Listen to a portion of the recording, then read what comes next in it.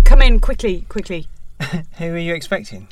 Oh, it's been a day. There's been queues of like 50 colleagues all wanting to speak to me. It's ridiculous business to trying to make me stop doing the podcast because of some controversial things I apparently said, according to some people, in the roundup of Jubilee satire, and some of the opinions about the institution of monarchy which have been attributed to me by fools.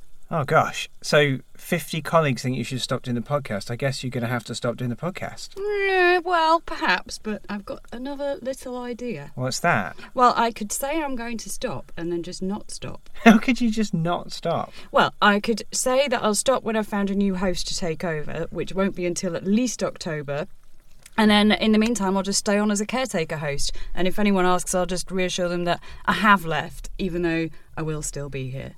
That actually could work. So you'd have to make a statement. What would that statement be? I'm leaving the podcast. It has been the honour of my life to serve. No, it won't be that. It won't be humble like that. I'll just probably say nothing that's ever happened on this podcast has had anything to do with me, except for the successes of the podcast. So I've been the most listened to podcast in the world, redefined the way people talk about satire, overseen the fastest vaccine rollout in the world, and also, if you back me on this, I will make you the chief editor and scriptwriter. How does that sound? Chief editor and scriptwriter? Yeah. Okay, I unequivocally support you as podcaster. Joe War, okay. Stand by you no matter what. Well, let's just get past all these distractions and get on with the job of podcasting.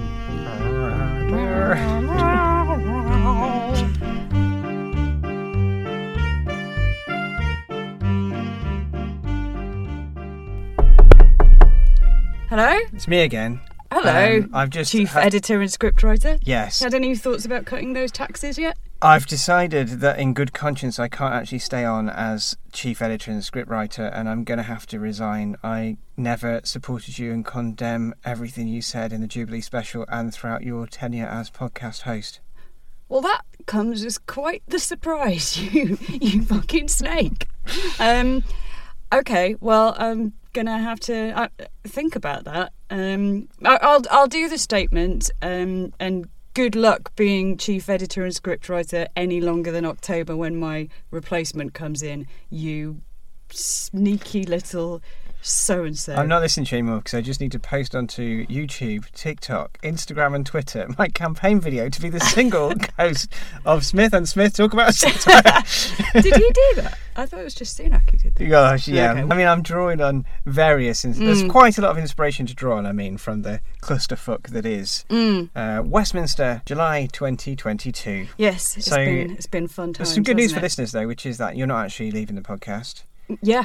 On this occasion, we're not going to have to contact a backup Joe, and I'm not quitting the podcast either.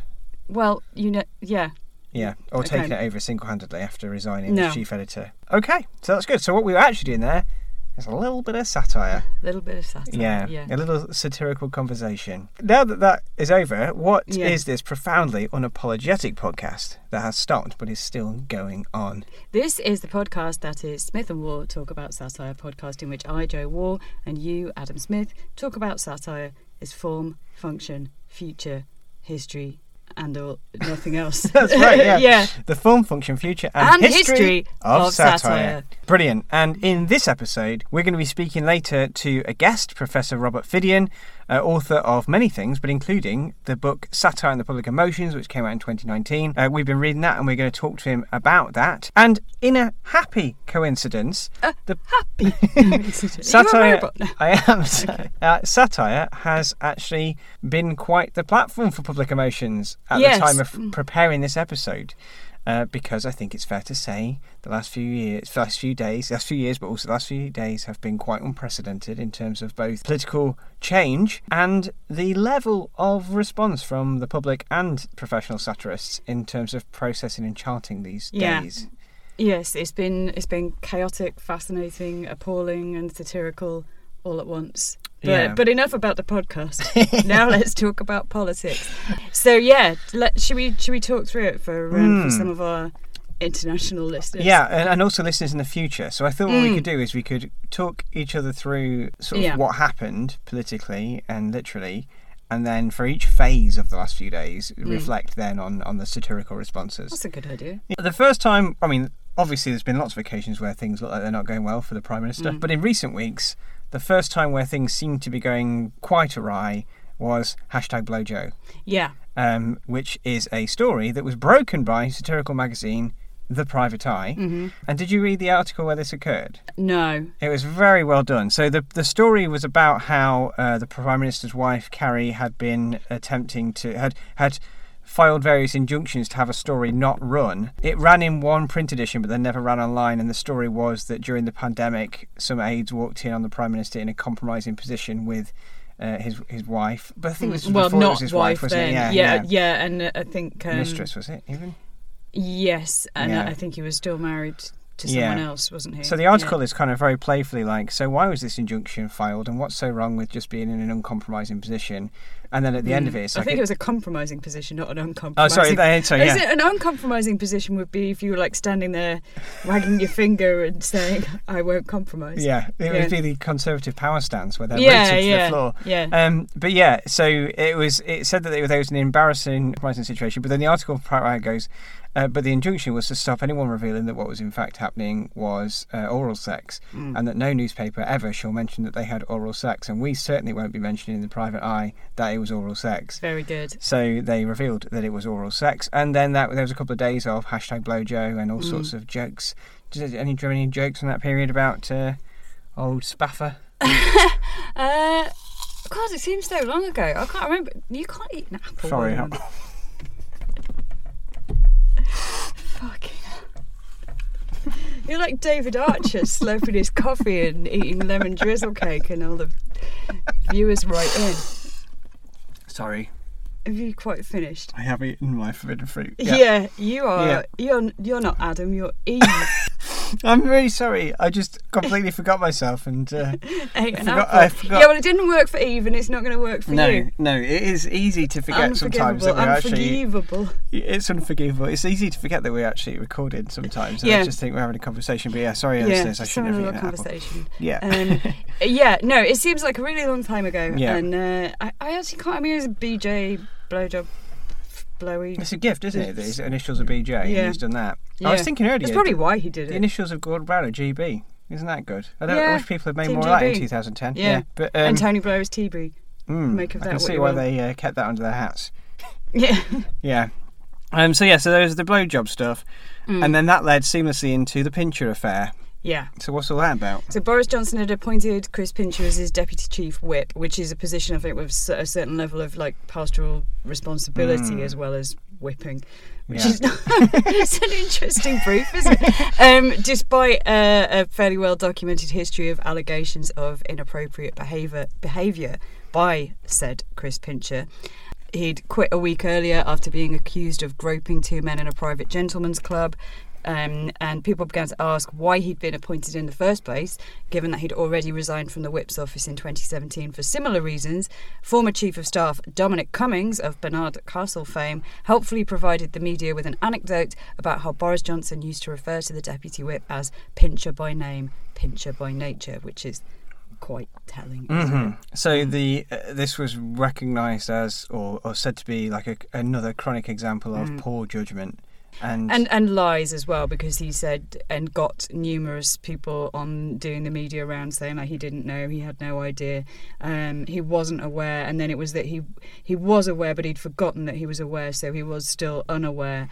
And then it was, I think Dominic Raab had been on the Today programme and BBC Breakfast saying he wasn't aware, and then 5 minutes later they had Will Quince on saying he definitely was aware, and that's when that week went really chaotic, wasn't it? Yeah, because almost simultaneously, he was summoned to a hearing to discuss his relationship with former KGB agent and now Russian oligarch Lebedev. Yeah. And a similar thing happened where he kept saying... while he was on holiday, wasn't it? Yeah, so he was Foreign Secretary at the time, and the accusation was that he met with Lebedev without anybody else there, which is obviously not great for national security and compromising in all manner of ways and in breach of policy. And in the hearing, Boris Johnson says that he didn't do this, he doesn't think he did this, he's sure he didn't do this, and then that he did do it. Yeah. At which point one of his aides hands him a bit of paper. Have you seen that clip? Yeah. It's quite funny because the guy, hey, just casually hands him this paper, then Boris is like, So Pincher by name, Pincher by nature, and also meeting Lebedev without aids, Russian oligarch, former KGB agent. And that's even without Partygate, wallpaper, breaking lockdown, all the rest of it. And the fact that, it's a very febrile time in the UK with the cost of living crisis, etc. So everything just kind of came to a head for them. Yeah, and I think the festering issue of Owen Paterson as well didn't do any favours. So this was where Owen Paterson was basically accepting money from lobbyists, wasn't he, and all sorts of backhanders. And when he was in breach of ministerial code, Boris Johnson just changed the rules, says that he wasn't. So all of that is bad, and it seemed to be coming to a head. And then we had the day of resignations. So who went first, Rishi Sunak or Sajid Javid? I'm not sure. I think it was Sajid Javid, and then about 10 minutes later, Rishi Sunak. Right. Michael Gove went to tell Boris Johnson that he should resign, and Boris Johnson fired him. And pretty much everyone seemed to be quite suddenly gone over a period of 24 hours, except Nadine Dorries, Jacob Rees-Mogg, Liz Truss, Spaffer, Dominic Raab. Yeah, so there's 50 resignations in 48 hours from all levels of government. And then Michelle Donnellan resigned after 36 hours in her new post. Yeah. What did she become? Education Minister, I think, from universities. And I remember Emily Maitlis pointed out in a tweet that went viral that at this point, 50 resignations in, there were now not enough people left in government to fill the posts, which had become empty. So what's a lot of churn. Yeah, so that is a lot of churn. So that was the churn. But I thought we could talk about how the world reacted to this. Because I think the extent of comedic and satirical commentary from professional and amateur satirists alike, I don't think I've ever seen anything like it. Or the extent to which it was embedded in everything. Yeah. Like, you couldn't watch a news report without the Benny Hill theme playing in the background. Those kinds of things. Yeah, I mean, they really got that everywhere, didn't they? So Bye Boris. One of the things that first tickled me was lots of tweets in the vein of, so after the morning after many of the resignations, when someone tweeted, I can't believe we're living in a UK and a Britain right now that doesn't have a Secretary of State for levelling up. I know. Because it had always been even more farcical than it sounds, hadn't it? I mean, Michael Gove had done such a half-assed, almost parodically shit job of doing that. He cut and paste a load of stuff about Wikipedia about what a civilization is in his report on levelling up. I think that's a tragedy. We might be fine without a Secretary of State for levelling up. There's a chance that he was absolutely coked off his brain, which you shouldn't be able to say. But there's loads of video footage of him in Parliament where he can barely stand up, isn't there? Yeah. It's not even a secret. It's so that was I think that just spoke to the bathos not just of the situation of the resignations, but just generally where we are. Yeah. Did you want to talk about Grant Tucker's tweets? How many government resignations have we had in the last 24 hours? Yeah, because again, I just thought, let's play the clip. 100,034, 974,000, 300,034, 974,000. Does it need clarifying that that's Priti Patel talking? It's Priti Patel talking. I would say that is mingling, yes. We've had a lot of resignations in the last 24 hours. That's very good. So it's Priti Patel standing doing one of the straight-to-TV COVID updates. There's a horrifying 3-word slogan on her. Stay home this Easter. Stay home this Easter. We did. But then it's the fact that it's just reminding us all of the catastrophic fuck up that was the pandemic response. But also you can't say a number. And it's neat, isn't it? Because it does take you back to all of the stuff that's happened and how serious it was, and that there she was standing there. Why did Patel do it? It's not normally her, was it, at the podium? No. But that they were standing there with the sign saying "Stay home this Easter," whilst themselves palpably not. Or at least staying home and inviting all their pals around. Yeah. But also, it's a really big number, which is a funny joke in relation to how many people had resigned. Yeah. So there's very, very good, very canny synthesis. Well, congruity and incongruity theory of laughter, isn't it? Yeah. There was the 10 Downing Street door meme for a while, which was about that cat. Well, just the first meme was just various people standing in front of Number 10 saying they were resigning. There was one of Davina McCall saying it's eviction night, wasn't there? Yeah, quite a lot of Davina McCall kind of stuck onto the scene, weren't they? And then Larry the Cat was the celebrity of the hour, really, wasn't it? So there was a bit of footage. I don't know whether this is where it started or if it was a response to or just complete happenstance. But there's a report where someone is being interviewed about the resignations.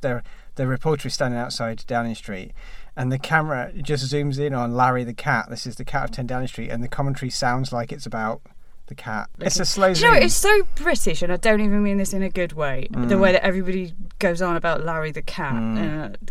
I bet they've got like 17 cats that look like that, and they just throw them out of windows every now and again. I know this is how memes work, but there was one of Larry the Cat, and he'd been photoshopped into standing in front of a podium in front of 10 Downing Street, and that was doing serious numbers. It was like the funniest thing people had ever seen. Like, what if Larry the Cat resigns from being the 10 Downing Street cat? Yeah. There was another meme I appreciated, which was President of Ukraine. Zelensky. President Zelensky on the phone, and the caption was, "The thing is, Boris, you visited quite a few times already." Yeah. Which reminded me as well of, I don't know if you saw that private eye front cover of Zelensky meeting Boris Johnson. And I do remember that. Boris Johnson is saying, "Thank you for coming to my rescue." Yeah. So that was nice. That was neat. There was also a GIF or GIF of Boris Johnson in an actual piece of footage of Boris Johnson in a tug of war race, and he's bugger, as he's refusing to fall over, and people were saying this is Boris Johnson with the keys to Number 10. Oh, and lots of people were sharing journalism by Boris Johnson where he talked at length about the kind of foolishness of leaders who won't realise when the game's up and just leave with some dignity, and they cling on to every last shred of power, and that got shared quite a lot. If you change, so he's talking about Gordon Brown, but if you change the word Gordon Brown, who I think had a far more dignified tenure for Boris Johnson, it still works. It goes, the whole thing is unbelievable. As I write these words, Boris Johnson, you could say, is still holed up in Downing Street. He's like some illegal settler lashing himself to the radiator, or like David Brent haunting the office in the excruciating episode where he refuses to acknowledge that he's been sacked. Where's the illegal settler? The Sinai Desert. In the Sinai Desert? The Sinai Desert, okay. Yeah. Right, okay. Thanks for clarifying.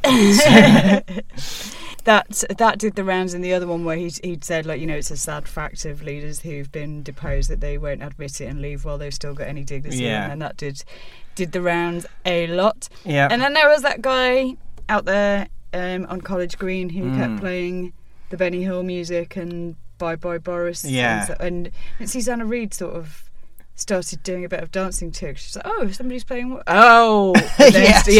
Yeah. I mean, that was weird. I alluded to it already, but that's where this kind of like satirical stuff bleeds into the actual historical record. I mean, I know we've watched a few clips already, but can we just watch the Benny Hill this hyperlink?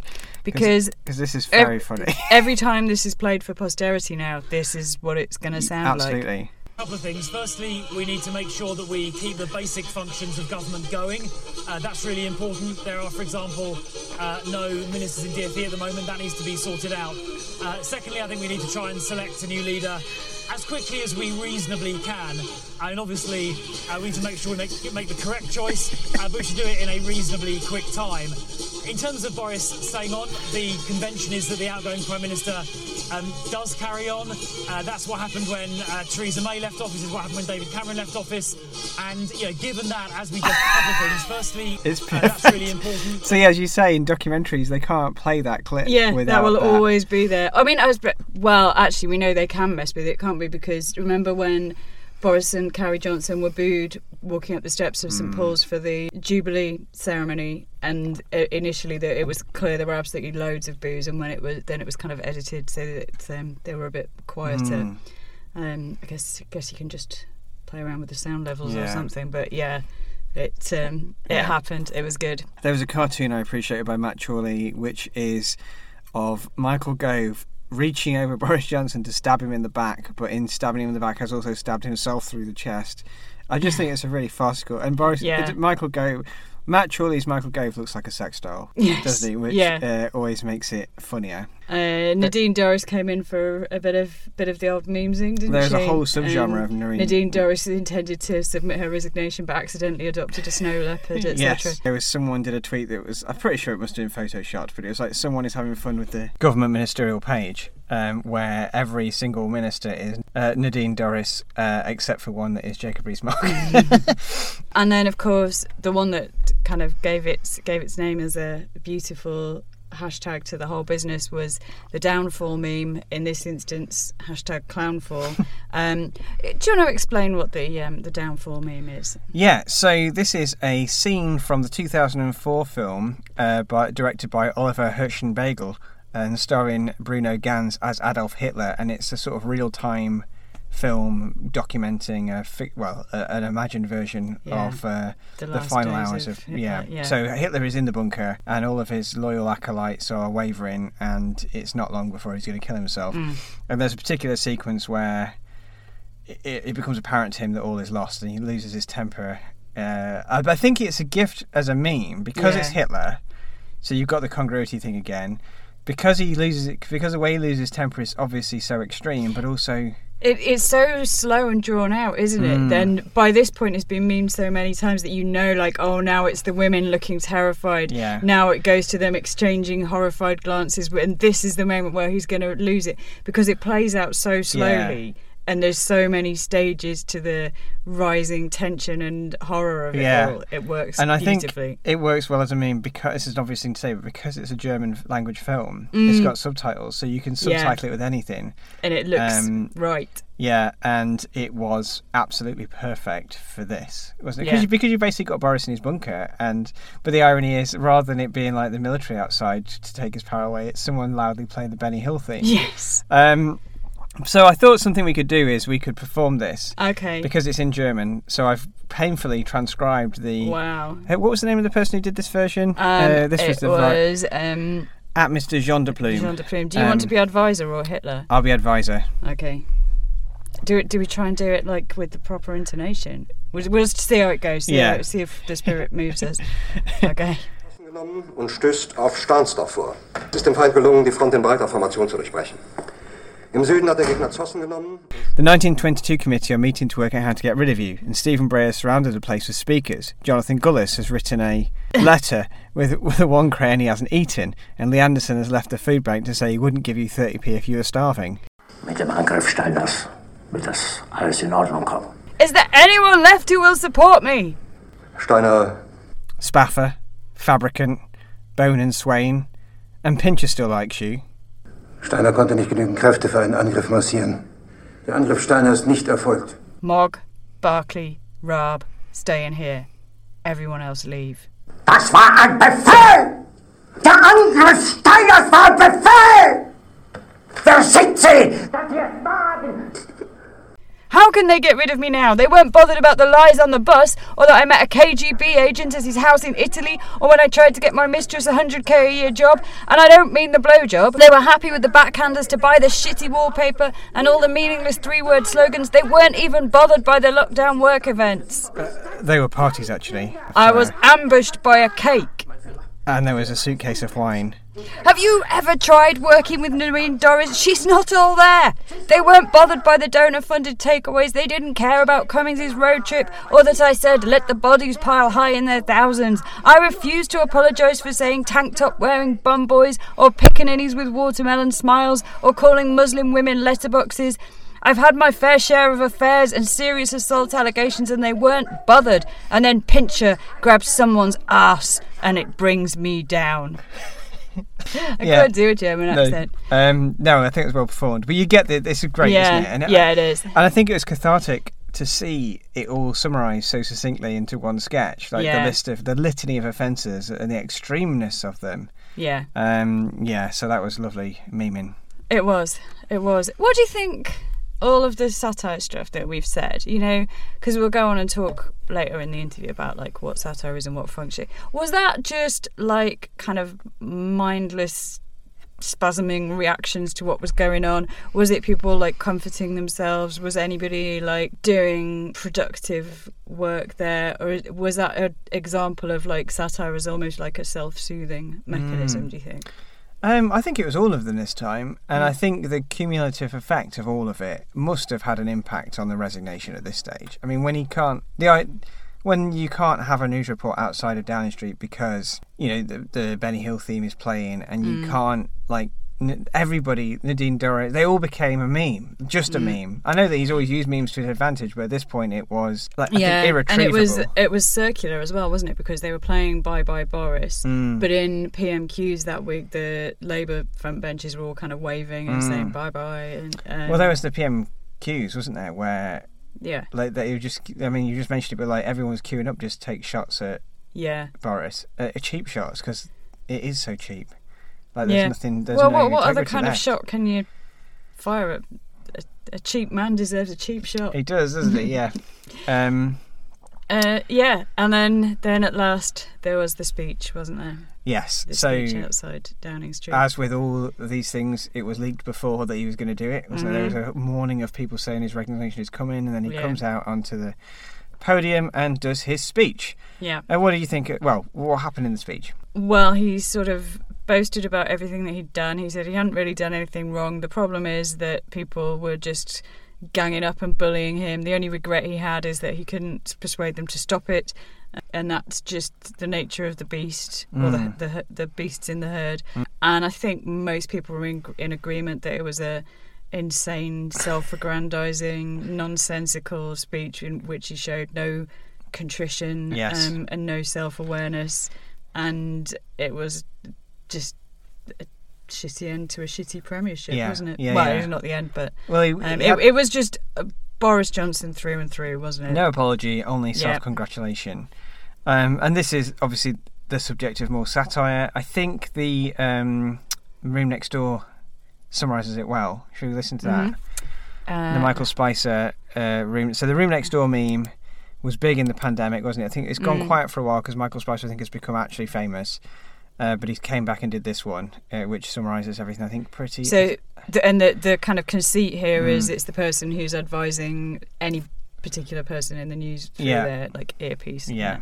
Say to the millions of people who voted for us in 2019... Sorry for partying every single Friday whilst telling us at the same time that we couldn't sit on a park bench with our nan, or... And the reason I have fought so hard in the last few days to continue... Duty, obligation, blah, blah, blah. Because I felt it was my job, my duty, my obligation. My God. And of course I'm immensely proud of the achievements of this government. Well, we haven't got time to list them all, OK? So just... no, sorry, we do have 7 seconds. Please, go ahead. From getting Brexit done... It's not done. It's a mountain of burning tyres that threatens the Good Friday Agreement. But, keep going, because who cares, really? For settling our relations with the continent. Relations with the continent were fine before you came along. Now when Europeans think of the United Kingdom, they think of that time when you were stuck on a zip wire like a bumbling egg with a Union Jack up your arse.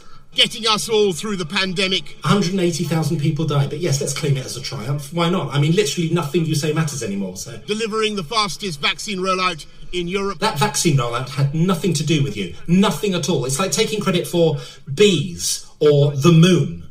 The fastest exit from lockdown. Yes, that's why we had to go into a second lockdown. And a third, you clod-hopping fart pipe. And to you, the British public. I want you to know how sorry I am. I know that there will be many people who are... No, I want you to know how sorry I am. And I want you to know how sad I am. No, sorry. S-O-R-R-Y. I want to thank Carrie. Never mind Wallpaper Wendy. Just say sorry, OK? Dig right down into that poisonous soul of yours and try to find one apology. Imagine trying to retrieve a diamond ring from a blocked toilet. Even if things can sometimes... Wait, no, don't wrap this up. You haven't said sorry for anything yet. Seem dark now. Please say sorry, just once. Our future together is... Shit. Thank you all very much. Okay, what strikes me there is that normally the comedy of those sketches is from the idea that he's advising them something and they're saying something else, and there's kind of a... because he's doing the video with hindsight, the idea that how the advice might be transmuted into what's actually come out of somebody's mouth. and it feels like the joke is partly about advising people when they're doing speeches, but that felt like he just wanted to do like a live action, a reaction video. This is what I was thinking when I was watching Boris Johnson's speech. So it seems different from his usual ones, and not as funny. It's not as funny, no, it's quite, I don't know. Again, there's a satisfaction in seeing the offences listed so concisely. It's just, the point of it is Boris Johnson is unapologetic. It's like he's completely... Yeah, it was rage and everything, and there's a cathartic element in that, but it was a different beast from what he normally does. Who do you think's going to be next? I don't know, but it was like comical the speed with which Rishi Sunak released his extremely high... Which there's basically no way he only recorded that in the last few days. It's I don't know. It's like there's snow on the ground and somebody walking past holding imperial currency or something. Yeah. Have you seen the video? Quite. I actually haven't. Oh, really? Yeah, slightly kept away recently. Well, I guess I can tell you about it. Yeah. So he comes on and he says, he tells the heartwarming story about a person who came to England, an immigrant who came to England with absolutely nothing, and faced all sorts of oppression and discrimination, but was able to find work and build a family, and that person was like his great grandma or something. Right, okay. And then it skips right from then to him believing in people and wanting to bring everyone together and wanting to unify everyone, and it's only together that we can move forward. So he's pretty much saying, I am the face of contemporary Britain, I come from humble origins, and I believe in unifying people. But it's immediately undermined by people circulating that video. Have you seen him saying that he doesn't have any working class friends? Have you seen that video? No. He goes, so someone says to him, like, what do you know about, he's much younger, but they're like, what do you know about England, and like, and how do you know you have a balanced perspective? And he's like, well, I've got all kinds of friends. I've got upper class friends, I've got aristocratic friends, I've got middle class friends, I've got working class friends. And he goes, well, I don't have any working class friends. I have friends who are aristocrats, I have friends who are upper class, I have friends who are working class, but not working class, but so that immediately undermined it. But it's a gift for the parodic satirist, and Rosie Holt, of course, has done a parody of it. Want to see it? Yeah. Let me tell you a story. It's about a young woman born almost a lifetime ago, a working class lass born on this very estate. I'm talking about my grandmother. She worked hard for our country against a very real threat that was like the pandemic but with guns. Then she met my grandfather, who also had his own struggles, probably. They went on to have a little baby, my mother. She then met my father when they weren't babies. And then they had me. It is pretty much verbatim Rishi Sunak's, but she's just switched in her own stuff. And what about the rest of them? I mean, there's quite a few, isn't there? Tom Tugendhat was in a satirical dispute of 2018 or 19, wasn't it? Well, I don't know if he was in it. Stuart Lee mocked his name and people said that you can't do that, that's anti-Semitic. Yes. Yeah, well, I don't know if Tom Tugendhat got involved in that. I think he did a tweet condemning it. Did he? Anti-Semitic, right, okay. Liz Truss. Jeremy Cunt. Yeah, Jeremy Hunt. Home Secretary Jeremy Gunt. Yeah. On the Today programme, it must have been about like 2012 or something, because Jim Noxie was still hosting it, and he accidentally did that. I don't know, is it a spoonerism? He called him Jeremy Gunt, right? And then pretended that he had a terrible cough, and because he was corpsing and giggling loads, right. And then did it again, I think. Right. And then later that morning on the Andrew Marr programme that was on at 9:00, Andrew Marr, it was live, and he opened it by saying, well, and I hope I'm not going to make any mistakes like my colleague who just referred to Foreign Secretary Jeremy Cunt.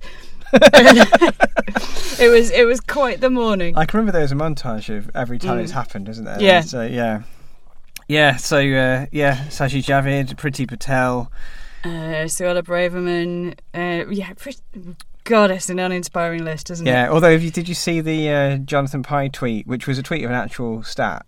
It's like Rishi Sunak is currently in third place in the leadership contest after none of the above. And don't know. So none of the above wins by a significant majority, doesn't it? So 30% for none of the above, 28% for don't know, 13% for Rishi Sunak. And then the rest are 3s, 2s and 4s. Yeah. Good so grief. It looks like Rishi is in the lead, isn't he? It's a bad set of options, isn't it? Yeah.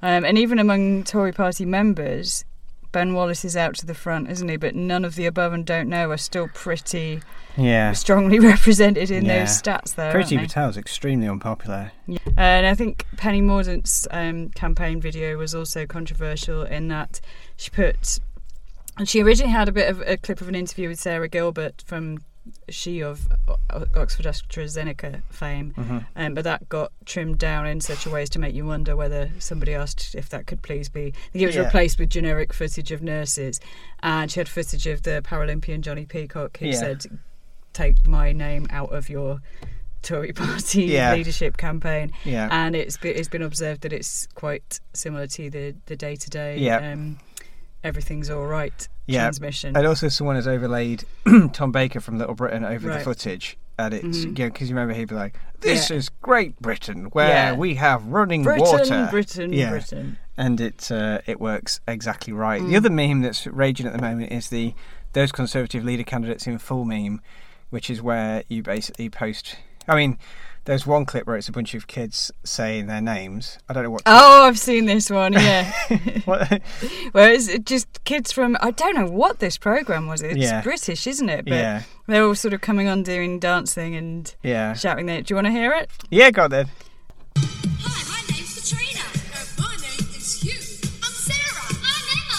And I'm Joan to you. Hello, my name is Spencer. And mine is Lorraine. I'm Anthony. I'm Debbie. And my name is Evan. It's probably enough of that. Yeah. I think next time, on the next episode, you should come on and go like, "I'm Adam," and then I'll go, "I'm Joe," to you. That bit's quite aggressive. Yeah, it is, isn't it? What do you want? Again, just a wonderful bit of congruity, isn't it? But you can do that meme. So there's ones where it's that, but the candidates are like Darth Vader and Voldemort and Blofeld and so on. Yeah, so I guess you've already asked the question, but what do you? That's that kind of satire. We can think more about what it means and what its function is, but certainly seems to be a relationship to what we would understand as perhaps the public emotions. It's an expression of public emotion. Yeah, and that emotion is incredulous, dark laughter and despair, really, isn't it? And this is sort of what Professor Robert Fidian's book is about. So seamlessly transition into the interview segment of this episode. Okay. So we're going to play an interview with a man called Professor Robert Fidian, who teaches in Renaissance and 18th century literature at Flinders University. He's written a book called Satire and the Public Emotions. He's at Flinders University, has a special interest in political satire, parody and humour. He researches political satire, especially Australian political cartoons. So in the book, he talks about how political satire, and we've talked about this in the podcast a lot, positions itself or is spoken about as something that fearlessly speaks truth to power, but that's not actually what it does. He argues that the role of satirical communication is in licensing public expression of harsh emotions such as contempt, anger and disgust. And I think that is kind of what we've been seeing, isn't it? This satire in these memes and parodies and videos and stuff has given license to a very public expression of anger, contempt and disgust. Yeah. So I can't think of a better time really to speak to Professor Robert Fidian. Let's speak to Professor Robert Fidian. Well, hello, Robert. Thanks for coming on the podcast. My pleasure. Excellent. So, Joe, would you like to ask the first question? I'm happy to ask the first question. It's a question we end up in some way or another asking everyone, but you have some interesting takes on the whole topic. So, Robert, how do you define satire? Well, I start by insisting that calling something a satire doesn't tell you anything much about its form. So the satirical, the adjective, is much more used than the noun satire. So there are satirical novels, there are satirical performances, there are satirical this, that, and the other. And the other thing is that the thing I particularly argue is that satire aims to aims to mobilise your emotions as well as your thinking. And often it does so. In fact, nearly always it does so in hostile. It's working on the hostile emotions.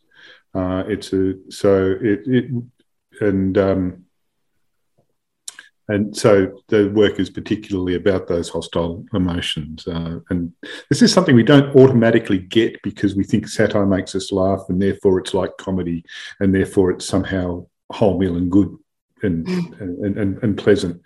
But to the extent that there is a distinction between satire and comedy, and I think there is, it really does focus on this element of, well, othering is what satire does, really, I guess. Yeah, I like that. So hostile and unwholesome, did you say? You're right. It's much easier to say that something is satirical, isn't it, perhaps, than to say that is satire. Yeah. Yeah. The sort of knockdown example I use is Dickens's great novel Bleak House, which has got a lot of satire in it, but there's no way you call it a satire overall. Yeah. You know, you could come up with nonsense numbers and say it's 20-something% satire and 40-something% melodrama, etc. I don't know. You know, I don't care what you do with that, but that's sort of the point. Compared to something like Gulliver's Travels, which is dominantly you call it a satire because that's really what it's doing so much of the time. Yeah, there's an interesting case that came up when we spoke to the academic Dieter Dale Cook, and he was talking about Handmaid's Tale he used it as a case study, as an example of satire in his book. You mention it in your book as well. I think in this kind of context that it sort of has satirical, uses a satirical mode. But then it came up when we were speaking to Andrew Bricker as well, when we were in front of a live audience, and all three of us were stumped as to whether or not we would be comfortable saying it was a satirical novel. But I think the answer is, as you say, it engages with a satirical mode, doesn't it? Yeah, it's a satirical novel. I mean, it's not a very funny novel, and that's the other thing. That saying something is satirical is not necessarily saying that it's funny. It's saying that it is witty, that it'll have some sort of satirical fiction that it's using, and that's certainly what Handmaid's Tale does. You know, the idea of the United States actually taken over by fundamentalists, which is this week in particular looking horribly more like prophecy than provocation. The other one that this reminds me of is 1984. It's a satirical novel. It's just not funny. That's not the point. It's making an argument. So the other thing about satire is that you ascribe intention to it. That if you say something is satirical, then it's trying to tell you something about the world. Rather than just make you laugh, as my students often say, it's just to make us laugh, isn't it? Well, yes, some things are, and other things are less so. There's a line in the book which I've already used on 2 occasions. One of them was at a conference just the other day, or a quote, I cited it. But so when you say that satire is hostile laughter for critical purposes, which is a nice moment of synthesizing a lot of different discussions all into one sentence. So thanks. Well, thank you. Actually, being read is fantastic, and being quoted is the next level beyond. You were on Adam's PowerPoint 2 days ago in Manchester. We were speaking about teaching satire and comedy at a conference, and I was sort of making the point that one of the issues with teaching satire and comedy, and it follows on from what you were just saying, is that because satire does seem to have, it has to have a purpose. The mask of the satirist is making a point about the real world, and it's using exaggeration and hostile laughter to do that. But once you introduce that into a seminar discussion, it brings back the author function, and suddenly the amount of interpretations can quickly limit to a student saying, well, obviously Swift was upset about this. The actual quote that I used was the one where what readers and audiences make of satire is a more important object of study than pure and irretrievable authorial intention. I really learnt that by doing work on political cartoons with a colleague in politics. So I did a series of papers on cartoons during Australian elections with Hayden Manning, and he just wasn't interested in my subtle interpretations of the detail of gesture and language in these cartoons. He wanted to know what they did politically. So the focus on the effects of satire is something I think they're just much more interesting questions than coming up with interpretations of what the ideal reader should have come up with. Now I discovered that with the Modest Proposal. I decided to do a paper as a young person on the Modest Proposal, and I was sure that there would be a significant impact. It was such a powerful piece of writing. There I was in a Rare Books room holding an original copy of the Dublin edition, etc. No, nothing. One person who seems, the one comment we have, he seemed to miss the point. And that's kind of distressing. You kind of critique the idea, or you engage with the idea that it isn't necessarily about laughter, it isn't necessarily about things being funny or designed to make us laugh, but you also seem to trouble the idea that it's, as you say, impassioned rhetoric that claims to be for the common good. And you call that the myth of impertinent efficacy, which is a great phrase. Can you say more about that? Like, what is it you see about satire that isn't quite explained through that definition? The purpose of satire is to move the passions. The 18th century language of the passions is actually almost better than the 21st century language of the emotions, but that's probably another issue.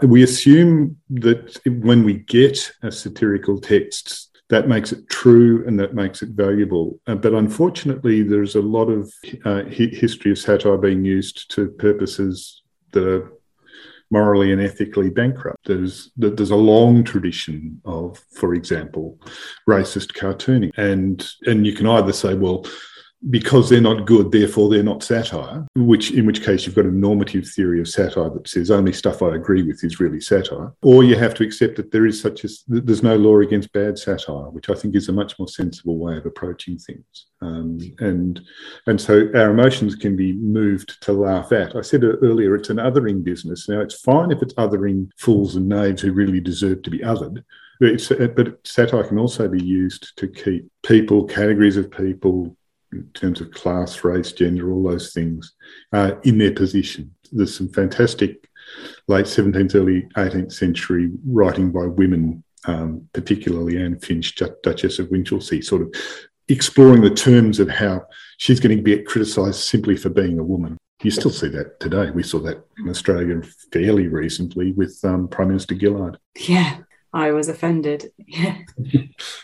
So this is in my mind, because we just came from this conference, but that was a conversation that came up where somebody asked from the audience, said, they were referring to this British comic Stuart Lee, and they sort of said, as he becomes more establishment, can he still be punching up? And if he's not punching up, is it still satire? And I sort of said, well, if you look at these formal definitions of satire, punching up isn't part of it, is it? You can that's not it. That's, if anything, part of the mask of the satirist. They position themselves as the person who's, speaking truth to power, but that's not actually. I mean, you mentioned the passions then, and we've mentioned hostile emotions as well. A big part of the book is this thing called CAD, C-A-D, neuroscience. But yeah, could you talk to us a little bit about what CAD is? So there's a neuroscience and psychology, and indeed philosophy of the emotions, and they try to generalize basic emotions. And CAD is the triad of negative or hostile emotions, contempt, anger, and disgust. It's only really in that order because it looks better as CAD. I think the best place to start is with disgust. Satire sort of makes points and laughs, what makes us want to reject something. And the point where this whole line of thought dropped for me was when a neuroscientist colleague of mine said, you know, Robert, the parts of the brain that work on physical disgust, looking at the look and smell of rotting flesh or whatever, they're the same parts of the brain that work with moral disgust. I've discovered since that there's more debate to it than that, but, it's still a very productive idea that satire does encourage visceral reactions, and these can be used to various purposes. The satire I like is when it's used to good purposes, obviously, perhaps as I perceive to be good. And disgust seems to me the most obvious one. That's disgusting is one of the things a satirical attack on corruption is going to say. There are the disease metaphors of corruption, etc. Then there's revolutionary satire that seeks to make you angry and then do something, because disgust makes you recoil from things, but it doesn't make you, but it's not an emotion that makes you act positively. The call to anger at how shameless a politician is, just to keep banging on about politicians. Finally, contempt, which doesn't have the same level of certainty amongst the psychologists that it's one of the basic emotions. Contempt was the dark horse in my thinking. Initially I thought it's just a subcategory of disgust, isn't it? But as I kept writing, I discovered that contempt is also something that satire very much works with, which is a cool withdrawal from or rising above a subject. And working with contempt is ethically sometimes necessary, because, and we've had a series of shameless politicians, particularly in the English-speaking world. I include my own country, recent Prime Minister Morrison. You may have views about your country and the United States who refused standards. And so contempt becomes an effective and apt, in the language of one philosopher, an apt way of reacting to their refusal of a moral engagement with the implications of what they're doing. Do you think that contempt is a more agreeable thing to feel than disgust, perhaps, and that satire helps us to get to a place of contempt where you can kind of have that, like, the detachment and the sense of sort of distance and superiority, whereas disgust is a more unpleasant thing to feel, isn't it? I completely agree. It's hard to stay disgusted with something or someone. And unpleasant, and unpleasant. It's hard work, emotional work to do so. This is where it came through. The objects of satire that I feel should have been exploded by now. I ended up feeling contempt for those people or positions or whatever. Another place to look for that actually is in Austen's writing, Jane Austen. She uses the word disgust where we would probably use the word contempt, because it seems to be very much a matter of social regulation and keeping people in their place. So it's more agreeable, and it is therefore slipperier, I think.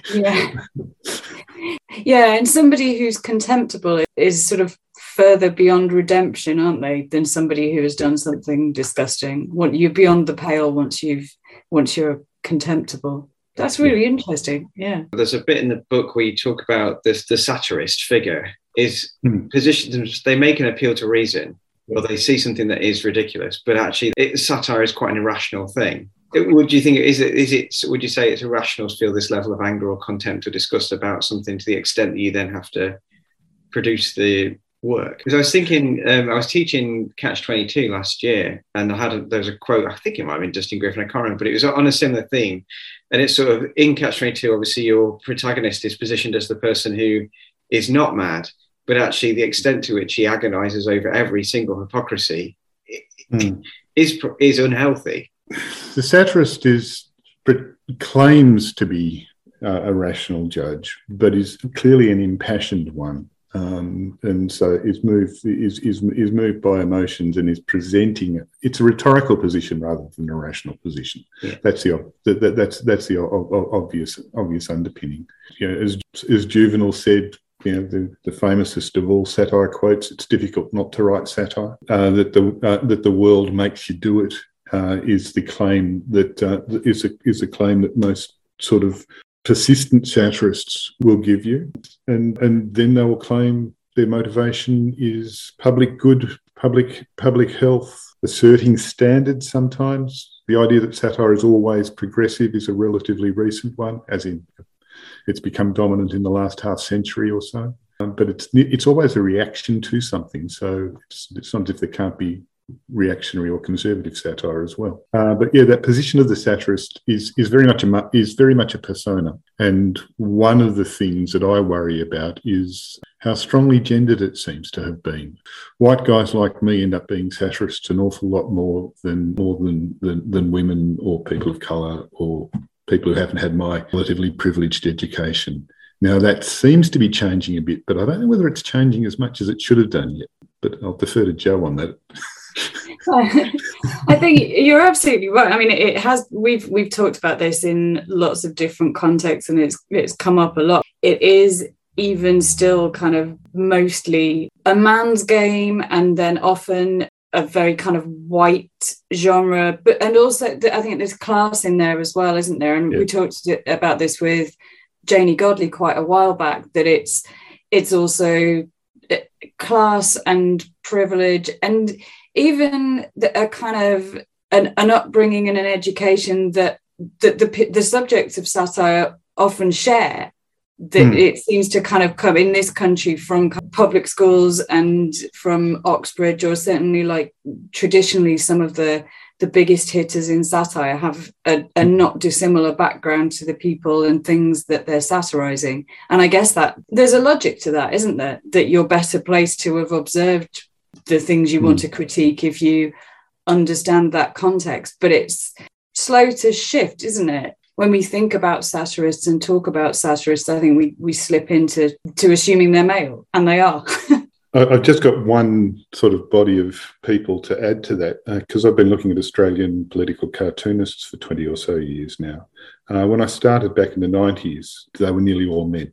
And we said, well, yeah, that's because they got their jobs in the 70s and people stay in these jobs a long time. We're now in the 2020s, they're still nearly all men. And it's not because there aren't good ones. The best one in the country, Kathy Wilcox in the Sydney Morning Herald, is the best one in the country, in a lot of people's opinions, not just mine. But the percentage is still, and the people getting the new jobs are still dominantly male. That's something that niggles at me, given that I've given a fair bit of my life to studying satire. Yeah, I think that there's an unhelpful overlap as well, isn't there, maybe with comedy, insofar as satire and comedy do overlap. Humour and wit and comedy, I think, my sense anyway, is they're prized and valued and commended more in males than females from quite an early age. So when primary school teachers talk about somebody being the class clown or being funny and wit being a good thing, I think that's still more of a kind of characterization of boys than girls, and I think that continues. So insofar as satire and comedy do share certain attributes, that probably doesn't help as well. But yeah, it's definitely slow to shift, isn't it? Yep. Yeah. It's interesting when you just mentioned a few minutes ago about the idea that this question of whether satire is good or bad is a relatively recent phenomenon in the grand scope of history. Because when we do events with the public, I mean, we talk about this a lot on the podcast and just generally, but when we do events with the public, it always comes back down to, people always say, does satire ever make a difference? And to which we reply, there's a huge burden of responsibility on the satirical mode to actually have meant to make a difference on things, which is not necessarily the case with the other modes and genres. But is satire made a difference, and is it actually a good thing or a bad thing? And something we've had a few times is people saying, if satire is a coping mechanism, does it actually just allow you to continue under the conditions you're in rather than change the conditions? So is it more of a conservative thing than a radical thing? But in your account, you sort of talk about how satire is, well, the actual quote is an almost universal element of political life. Like, it's there all the time, not necessarily just people agitating for change. It's universally, it's sort of embedded. So what I think satire does is help perform or mobilise a catharsis of the public emotions, so that you can play these things out in public in symbolic terms, in language, in media, in performance. In that sense, it is an outlet of energy, probably more often. Very few people change their mind as a consequence of being ruthlessly satirised. Sometimes a satirical provocation goes off in strange ways. It wasn't the case that Salman Rushdie was writing the satanic verses against Islam. He was writing the satanic verses particularly against Margaret Thatcher, whose government ended up protecting him reasonably well. I think the people who think, well, yeah, it just normalises things, have certainly got a point.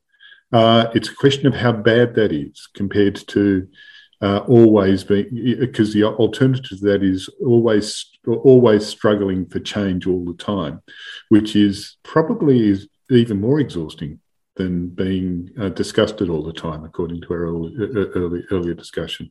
And it's not as if being angry at someone makes you right. Satire against otherwise pretty good politicians in liberal polities, it still has to happen, still a useful thing, because there are going to be people who disagree with them. So in that sense, I think it's part of the ecology of a free-ish press. I never say there's such a thing as a free press, but I think there are more or less free presses. You quoted back at me the idea of almost universal, and I was thinking, well, where wouldn't it exist? And I end up with images like North Korea. I don't think there's a much, even in less efficient authoritarian societies, there tends to be satire. There was Samizdat's material in the Soviet Union. There's the lovely Winnie the Pooh memes about Xi Jinping in China. That also helps an opposition survive under oppression. I think that's also a useful function for satire.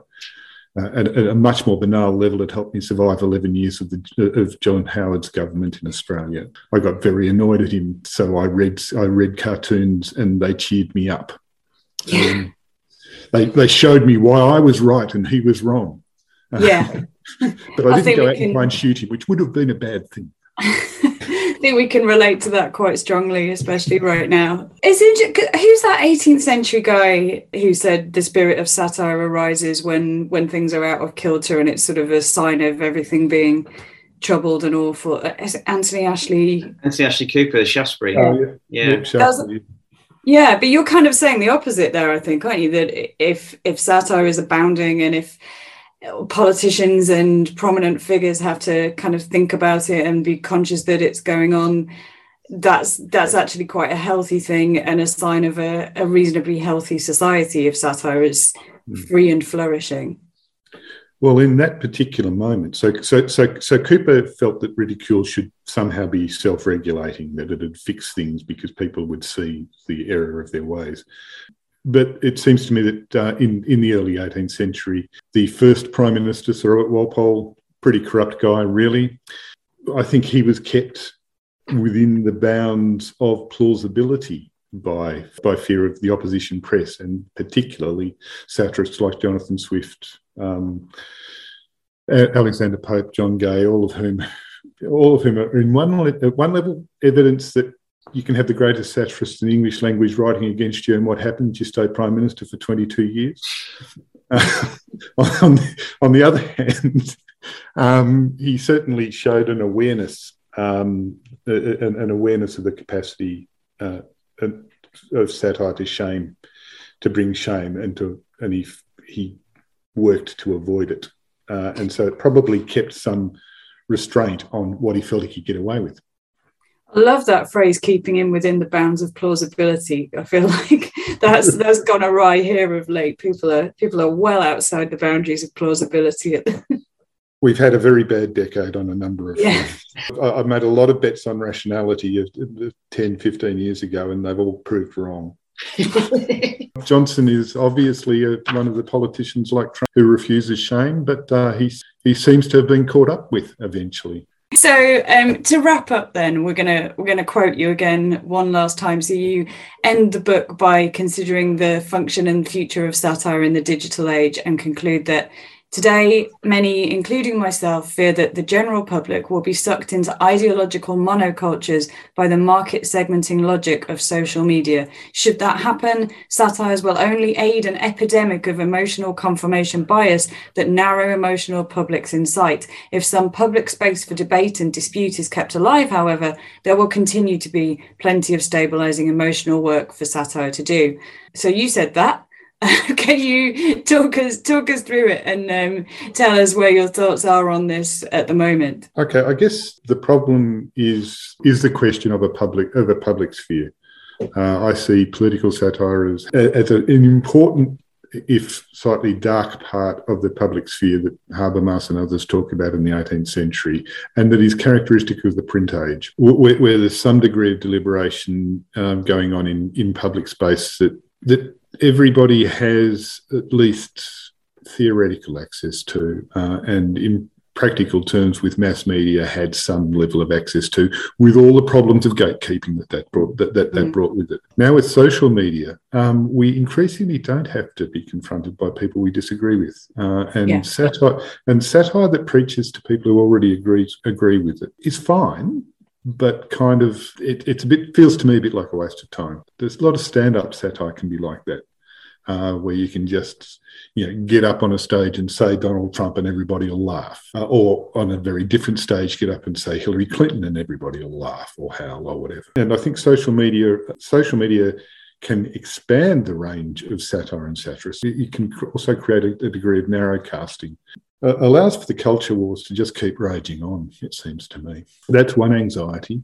And the other anxiety is that the way to respond to this as a public figure is just by refusing the contract of shame under any circumstances. And we've already talked about that a bit, but Donald Trump was the first major American politician to just refuse to be shamed when caught out talking about grabbing the genitalia of a woman. And Boris Johnson seems to be another example. And so when I wrote that, those guys were both doing well. Just this week, they're not doing so well. Maybe that's a sign that we're coming to terms with this more friable arena for public emotions, or maybe it's just a lull. But because satire doesn't simply work in the area of belaboured truth, it works in the area of the emotions and the public emotions. Because the most satisfying thing is howling in agreement at someone, I think it can drive on tribalism rather than work to keep us living peacefully together. Is there a public space for debate and dispute? Or is there any context that you think comes close to that, or do you feel pessimistic about the idea that there are places where debate and dispute are healthily alive and happening? I'm formed by the late print age. I grew up reading newspapers. So in Australia, the formation tends to be that we have two dominant newspapers in each of the major capital cities. I grew up in Melbourne, and the paper there in the 80s and 90s, The Age, had a good range. It had its positions, but it had a good range of views in it. Rupert Murdoch's national paper, The Australian, when I started reading it in the 90s, certainly had its positions, but had a good range of views. After a quarter of a century reading it, I gave up a couple of years ago because I just got sick of being shouted at. Those spaces are definitely going. The assumption that you have to submit yourself to the public broadcaster the questioning from the public broadcaster seems to be dying in Australia, and I understand not doing so well in the UK if people don't want to talk to it. And broadcast television and all these media had their problems, but they had created a sort of ecosystem where was some degree of reasoned public debate and mediated public emotion. I don't understand where that's happening now, and that might just be my age, but it seems to me that there's a risk of people only finding the people that they're inclined to agree with. And I have this nostalgic view that there can be things like national cultures, I guess. I mean, the CAD emotions plus tribalism certainly doesn't sound like a healthy recipe, does it?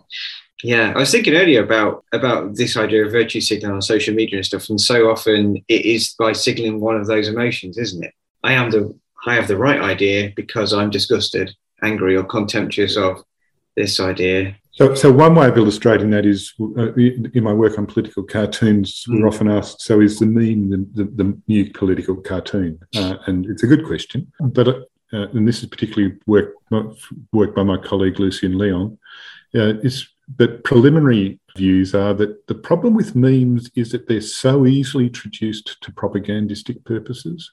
Yeah. So that sectional positions can use a meme, can put out memes, and you don't really know where they've come from, and they can push very hard emotional lines one way or another. And so there isn't any level of brokering. So in that sense, they're not yet the same as a cartoon in a broadsheet or broadcast medium. there isn't that public space element to it necessarily, and it's very easily abused by bad operators. Yeah, I mean, it's something that I imagine we might have to talk about this one day. I've been putting it off. On the podcast, but there was a documentary recently about a guy in America. I've forgotten his name. He's quite well known, but he's basically a very young millionaire guy who, through things like 4chan and has these memes and has become famous and has a great big following, and it's all based on sort of nihilistic trolling and stuff like that. And whenever confronted about it, and often it reads as openly racist or openly, it's just hate. It actually is. I mean, that gets overused, but I think it actually is just nihilistic and hateful. And he will say, "Oh, it's comedy. It's just satire." And no offense, but as they say in the playground. Exactly. Yeah. So and has amassed this enormous profile and platform. But yeah, I mean, I guess it is interesting in a way that when you take away the sort of or what appears to be happening. I say this not knowing much about it, but you take away the sort of scaffolding, the satirical intention, the idea that you do have a perhaps moral purpose, and you just have what they call nihilism, but I suppose it's just this pure cad stuff, isn't it? Just the pleasure from engaging with it is to have these emotions and for it to be completely unstructured. Seems to me that could go really, well, he's going really wrong. Like we always end up on a depressing note every time we try and talk. Well, I guess it's inevitable, isn't it, in a lot of ways, because you end up engaging with quite not dark but sort of depressing ideas and pessimism, don't you? Well, like you guys, I guess I taught comedy and satire a long time, and what you discover is with the students is that you and they probably enjoy the comedy more, but you can talk about the dark. You can talk about the satire so much more easily because it is sort of discursive, and the darker, the more serious. And there's something about the intellectual life that makes us look at the serious end of things. I mean, I suppose just a positive note would be that it's a fantastic book. Thank you for writing it, and we've already got it in our library, but I'll be teaching it, and I recommend everyone read it. It's a Cambridge Elements book, isn't it? Which is quite an interesting. I kind of like that. I probably had more to say, but I think everyone prefers to read the version where there's still more to say rather than this version where everything's been said and 2 chapters have been written with a view, because it's got to be long enough to look like a book.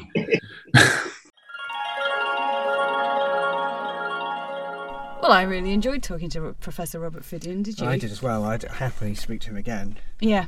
It was a really, really interesting. And the thing about contempt, I think, is so interesting, and it does tie into what we were talking about, the trying to move between contempt, anger, and disgust. And it is more comfortable, isn't it, to feel contempt towards somebody than anger and disgust. Yeah. It's probably still not that healthy, but no. And I was thinking about the way that affective responses to stuff fit into that CAD triangle. You know, so often you see tweets like, I'm literally crying at this news, or I literally feel sick when I read about this thing.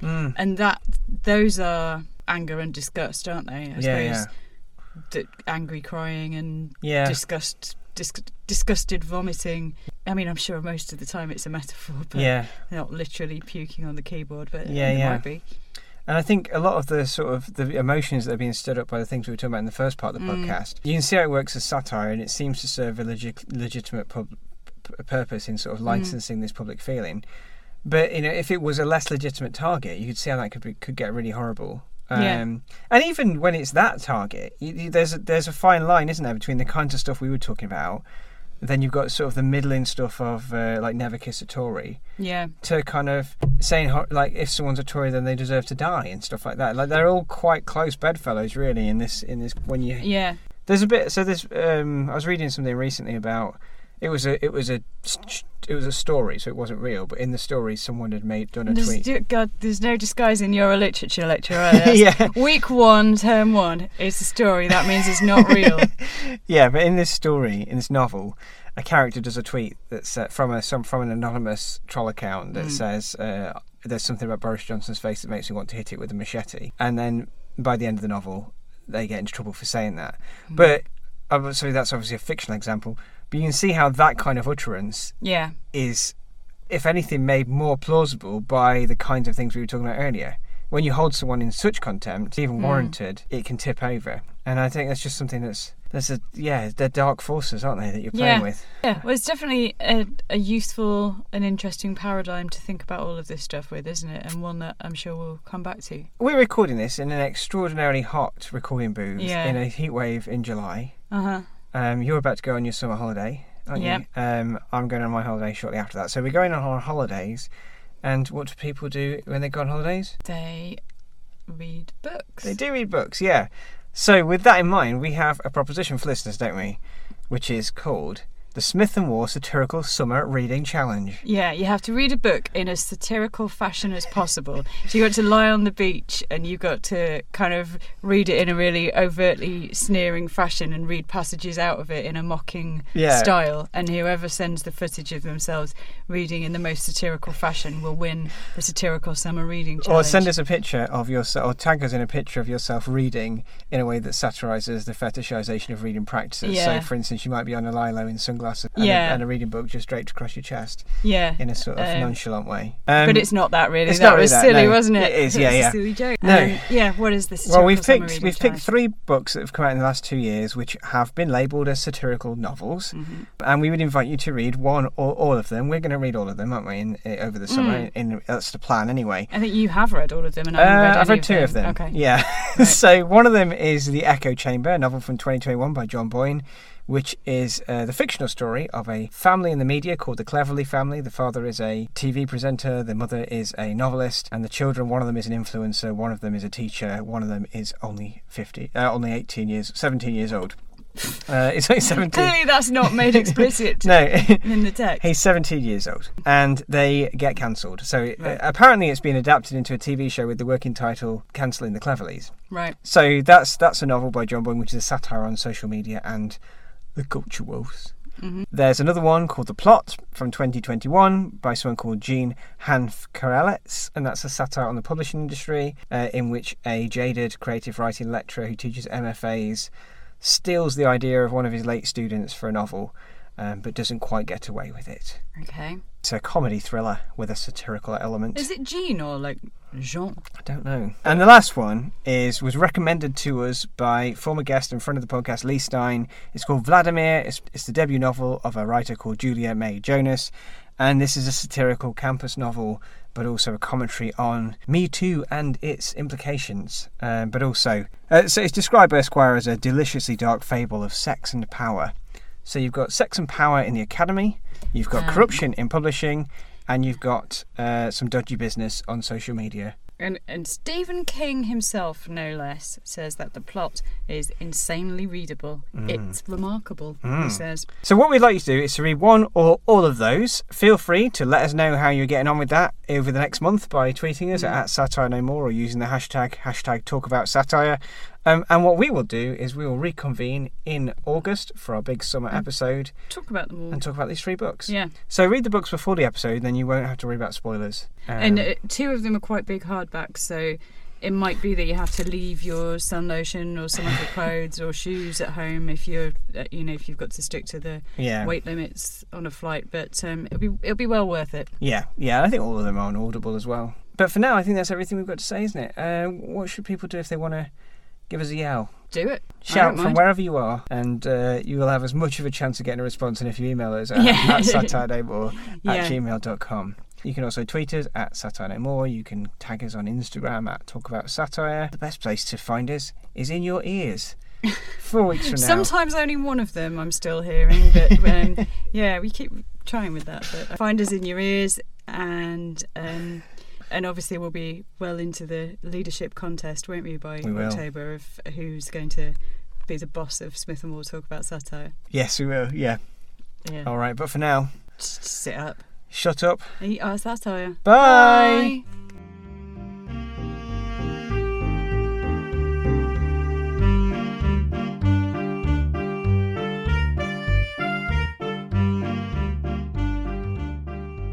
goodbye to this monster, cause nobody wants to see Johnson no more. You all hate me cause you're bitter. But don't forget Johnson, this is what he gave you.